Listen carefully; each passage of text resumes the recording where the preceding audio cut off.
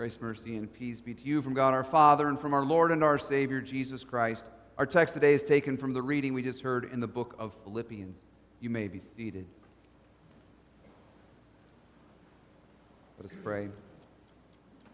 Almighty God, in your mercy, you have granted us here to give us the joy that can only be found in your Son, Jesus Christ.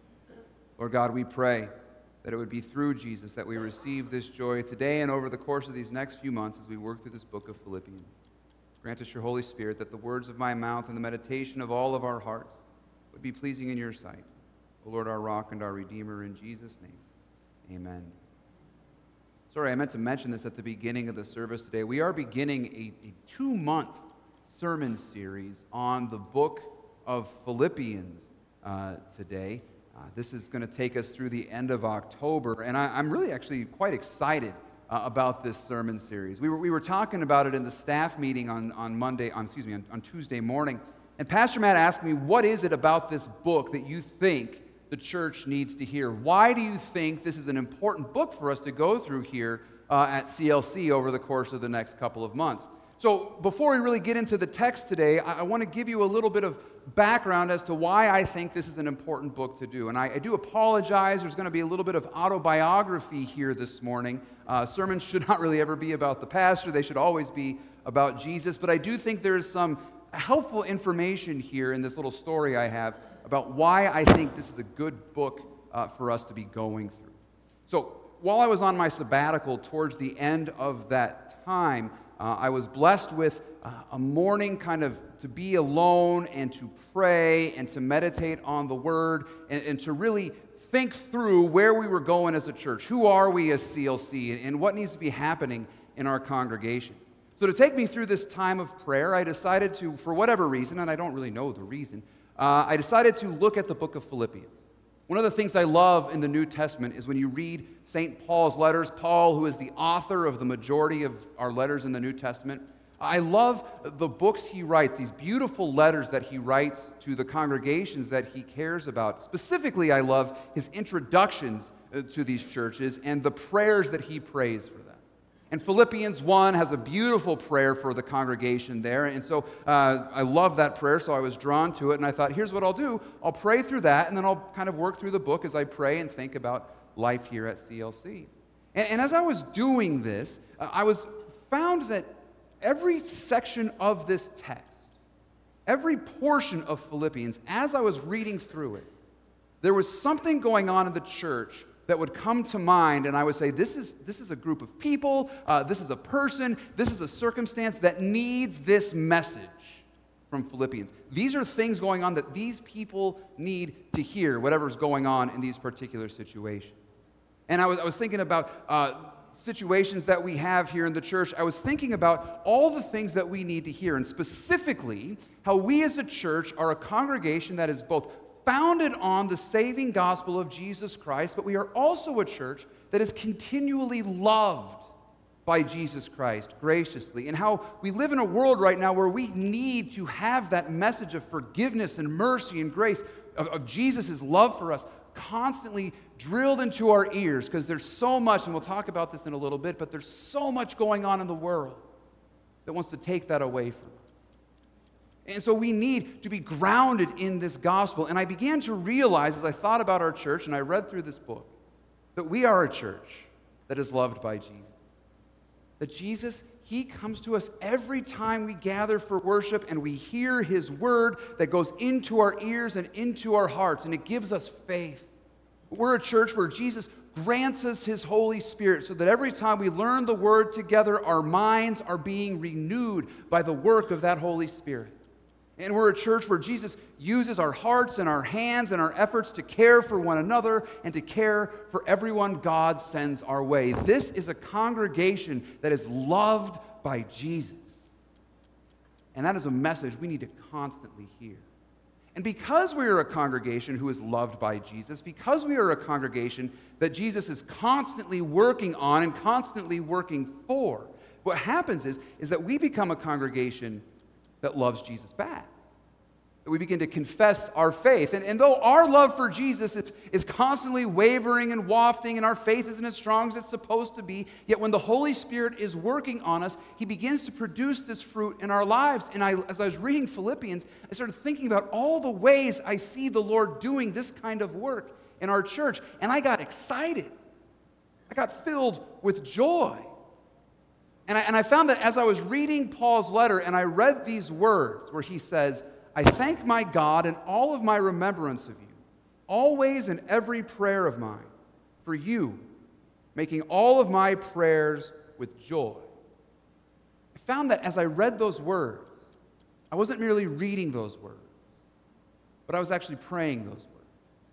That I was making my prayers for CLC with joy, to be a part of a gathering of the saints, these saints, of being in the church with our leadership and with our staff, all of us who have been baptized into Christ together and are called now to work together for the sake of the gospel. This filled me with joy. And so here's why I think we need to go through this book right now as a church.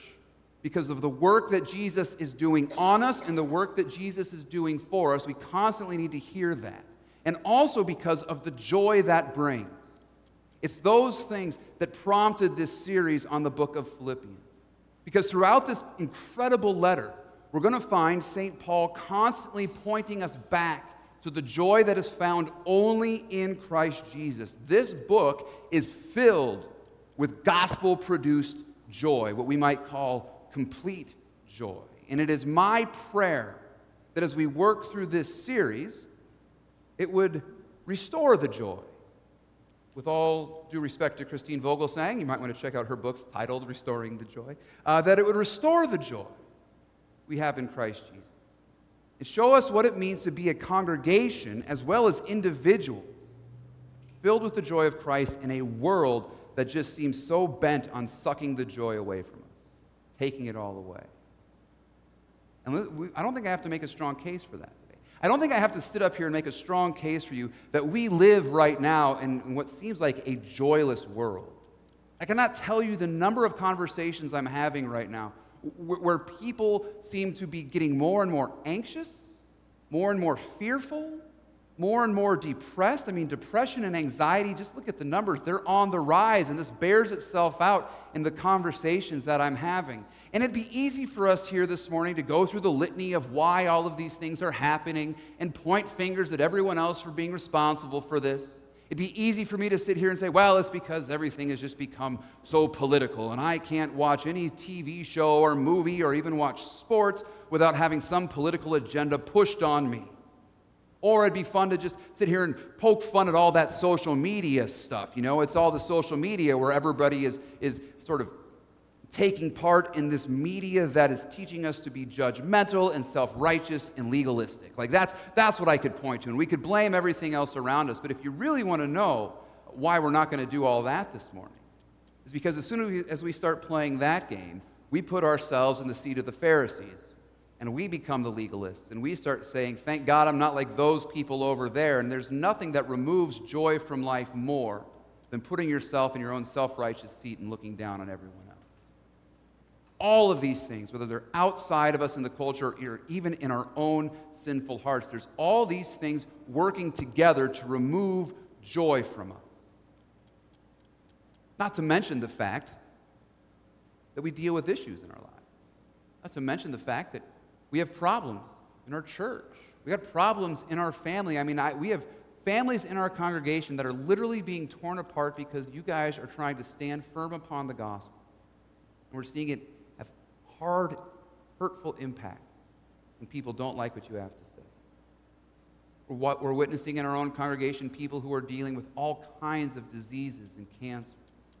I mean, the list just goes on. I just told you I wasn't going to go through a litany of things. There's your litany of things. There seems to be no joy these days.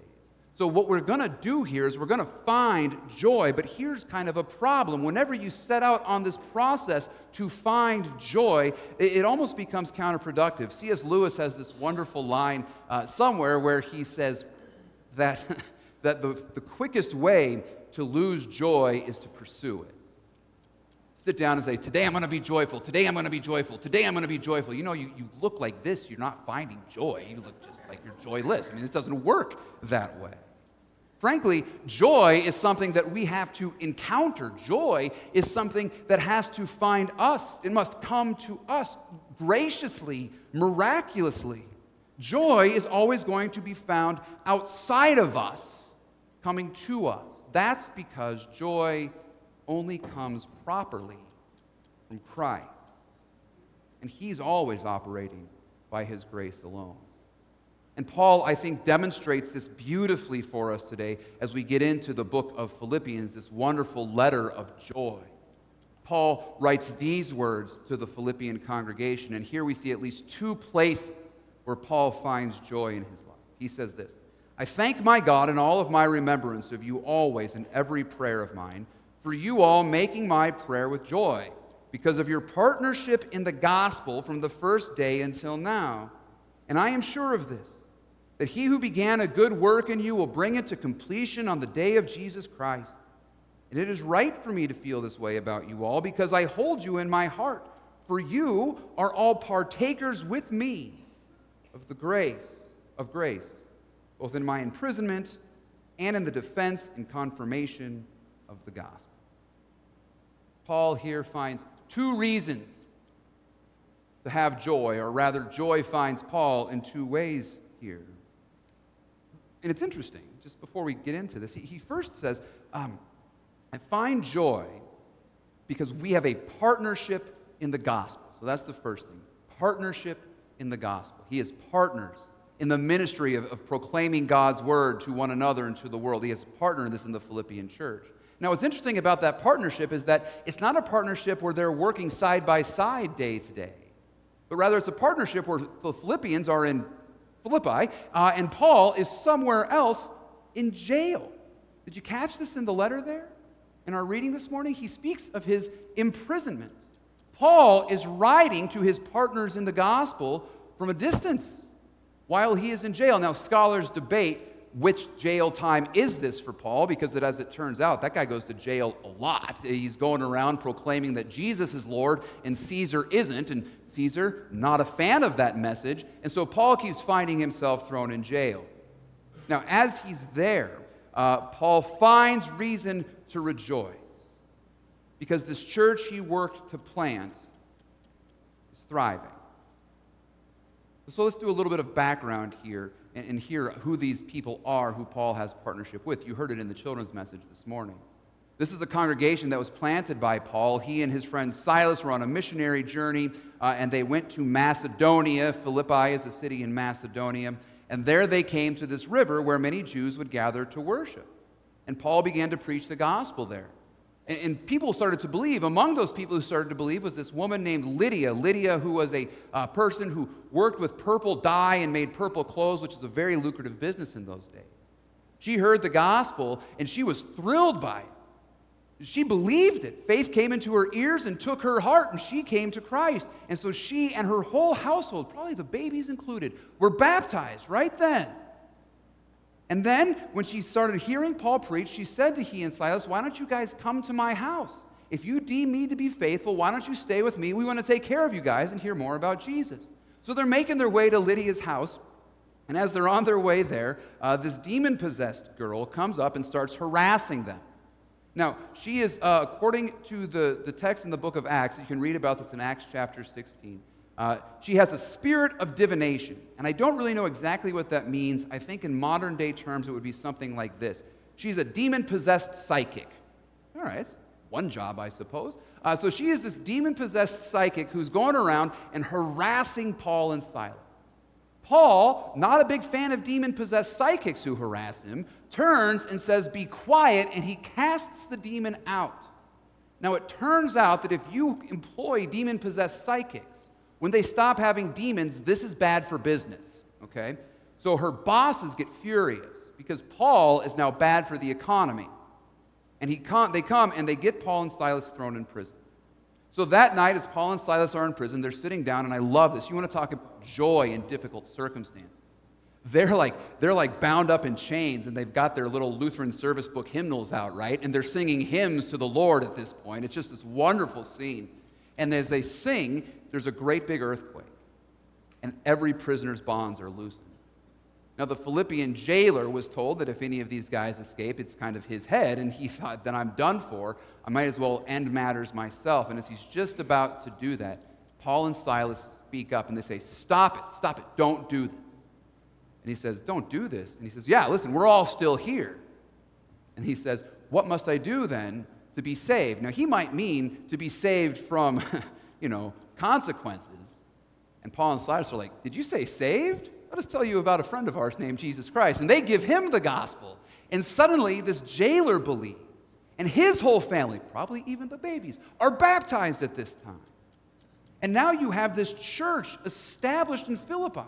Now, this is how the church gets started there. And Paul eventually is set free from prison, and he leaves and continues his journey. But you read these letters, and you know that it's always weighing on Paul. What's going on with these congregations that I have helped plant?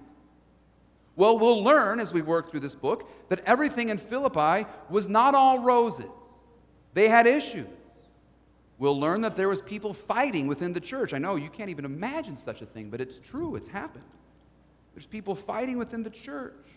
There's influences from the outside trying to come in and teach the church there to leave their faith in Jesus Christ. And all of these difficulties within and without are taking place. And yet, Paul receives word that the church remains firm in the gospel of Jesus Christ, and this gives him joy. First, he sees the fruit of it because they continue to support him, one, with their prayers and certainly with their mission dollars. But more so, he finds joy in the fact that there they are continuing to be his partners in preaching the gospel. They continue to preach Christ. They continue to trust Christ no matter what circumstances they are facing. And this is what gives me joy as I think about this book, think about our church in light of this book. So here's the thing. We have issues in our church. We just do. It's a reality. It may surprise you to find this out, but we actually still have sinners in our pews. No, it's true. And some of those sinners are on our staff. And every Sunday we got a sinner preaching to us from the pulpit. So this is like a whole congregation with lots of sinners. You know what sinners bring with them? A good time. No, sinners bring sin. So we're going to have issues in the church. We're going to have problems. It's a reality that we have to face and deal with, but we deal with it with the Word of God. We also live in a culture right now that is just infiltrated with all kinds of thoughts and ideas and movements that seek to get us to doubt the Word of God and to turn from Christ Jesus. It's everywhere we go. And these ideas are constantly trying to find their ways into the doors of the church. And yet, you look a lot like the church in Philippi. Because though these things are going on, we are a congregation that remains grounded in the gospel of Jesus Christ, hearing and learning and caring, all on account of what Jesus Christ has done for us. It is the fact that we are united by the gospel of Jesus' saving work for you and for your salvation, that we are partners in the gospel. And that's why this is a congregation that is a congregation of joy, because it is based on the gospel of Jesus Christ. See, what Paul is not joyful in with the Philippians is that they all sort of are like-minded individuals who continue to get together and support him. He's not happy because of some sociological phenomenon. He's not excited to know that he's got a bowling league that's still bowling together. That's not what he's happy about. Paul is excited and he's filled with joy because Jesus Christ has not let the Philippians go, and he continues to hold them in the palm of his nail-pierced hand. Paul rejoices, and this is the second thing. First, that he has partners in the gospel, and second, that they are fellow partakers of grace. What does that mean, to be a fellow partaker of grace? What Paul means there is that, listen, just as Jesus has graciously saved me, says Paul, just as he has graciously baptized me and brought me into his kingdom, just as he graciously died for my sins and rose again, just as he is now graciously using all of my circumstances, be they joyful or difficult circumstances, just as Christ Jesus is doing all of this for me and bringing me to the day of salvation, Paul rejoices because he says, I know he's doing the same for you. That he who began the good work of saving you is going to bring it to completion. So that when we arrive before Jesus Christ on the last day, Paul says, we will arrive together. Only then we will be free of our bonds, and we will be singing the praises of Jesus Christ before the throne and the Lamb for all of eternity. This hope of a common salvation is what fills Paul with joy. Paul's joy, then, is our joy as well. Joy in this, that when Jesus begins a project, his salvation project, he finishes the job. Jesus is not like me when it comes to plumbing or fixing something in my house. Like where I start the project and I only make matters worse, and then my wife has to call someone else to come in and pay for it to get it done because I ruined it. Because of this, I've just stopped doing projects altogether, and it saved us a lot of money. But Jesus is not like that. He who began the good work of your salvation, when he died for you on the cross, when he rose again for your salvation, when he baptized you into his name and saved you and brought you into his kingdom, when he began that work in you, he didn't say, now I've started it, you finish it. He knows his chances with us. No. He began the good work and he's going to bring it to completion. So that all the circumstances you are facing right now, good or bad, trials or times of rejoicing, Jesus is using all of that to sanctify you, to bring you, to conform you to his image, to bring you to eternal life. Basically, he's just teaching you to die to yourself daily and trust him more and more. And in all of this, he's not going to back off of his promise. He will carry you to the day of eternal life. And this is why we have joy. Joy drives out all the fear that we have in us. Fear that we might just be too sinful for this Jesus. You're never too sinful for Jesus. Jesus is the one who daily and richly forgives you for all of your sins, and he's never going to stop. You don't have to fear that you've not done enough to earn your salvation. Of course you have. Jesus has. That's his job. It's not your job, so let him do the work. He's done everything necessary to save you. It is finished, he says, and he will finish it for you. And with all that fear gone, you are left pure joy. Joy in the fact that you have a God who delights in you and will delight in you for all of eternity, all on account of the dying and rising of Jesus Christ for you. I do love how Paul concludes his introduction today with this wonderful prayer. But towards the end, he tells the Philippians that he is yearning for them with the affection of Jesus Christ. This Jesus affection, the affection that Jesus has for you, isn't a mere feeling of warmth in his divine belly, but it is a fiery, unending love that burns for his beloved church. Jesus is relentless in his love for you and the grace that he showers upon you, the grace that he gives to all of us. Is that love and that grace that will sustain us to the day when he returns. And it is his love and his grace that he gives to you and to me that will cause us to have great joy for all of eternity. Amen. We pray. Heavenly Father, we give you thanks for the joy that is ours in Jesus Christ. We pray that you would guide us through this book of Philippians over the next 2 months. Teach us, Lord, what it means to live in the joy of Jesus Christ, even when we may not feel that joy. Help us to know that eternal joys await us. Sustain us into life everlasting and keep us always in your care. In Jesus' name, amen.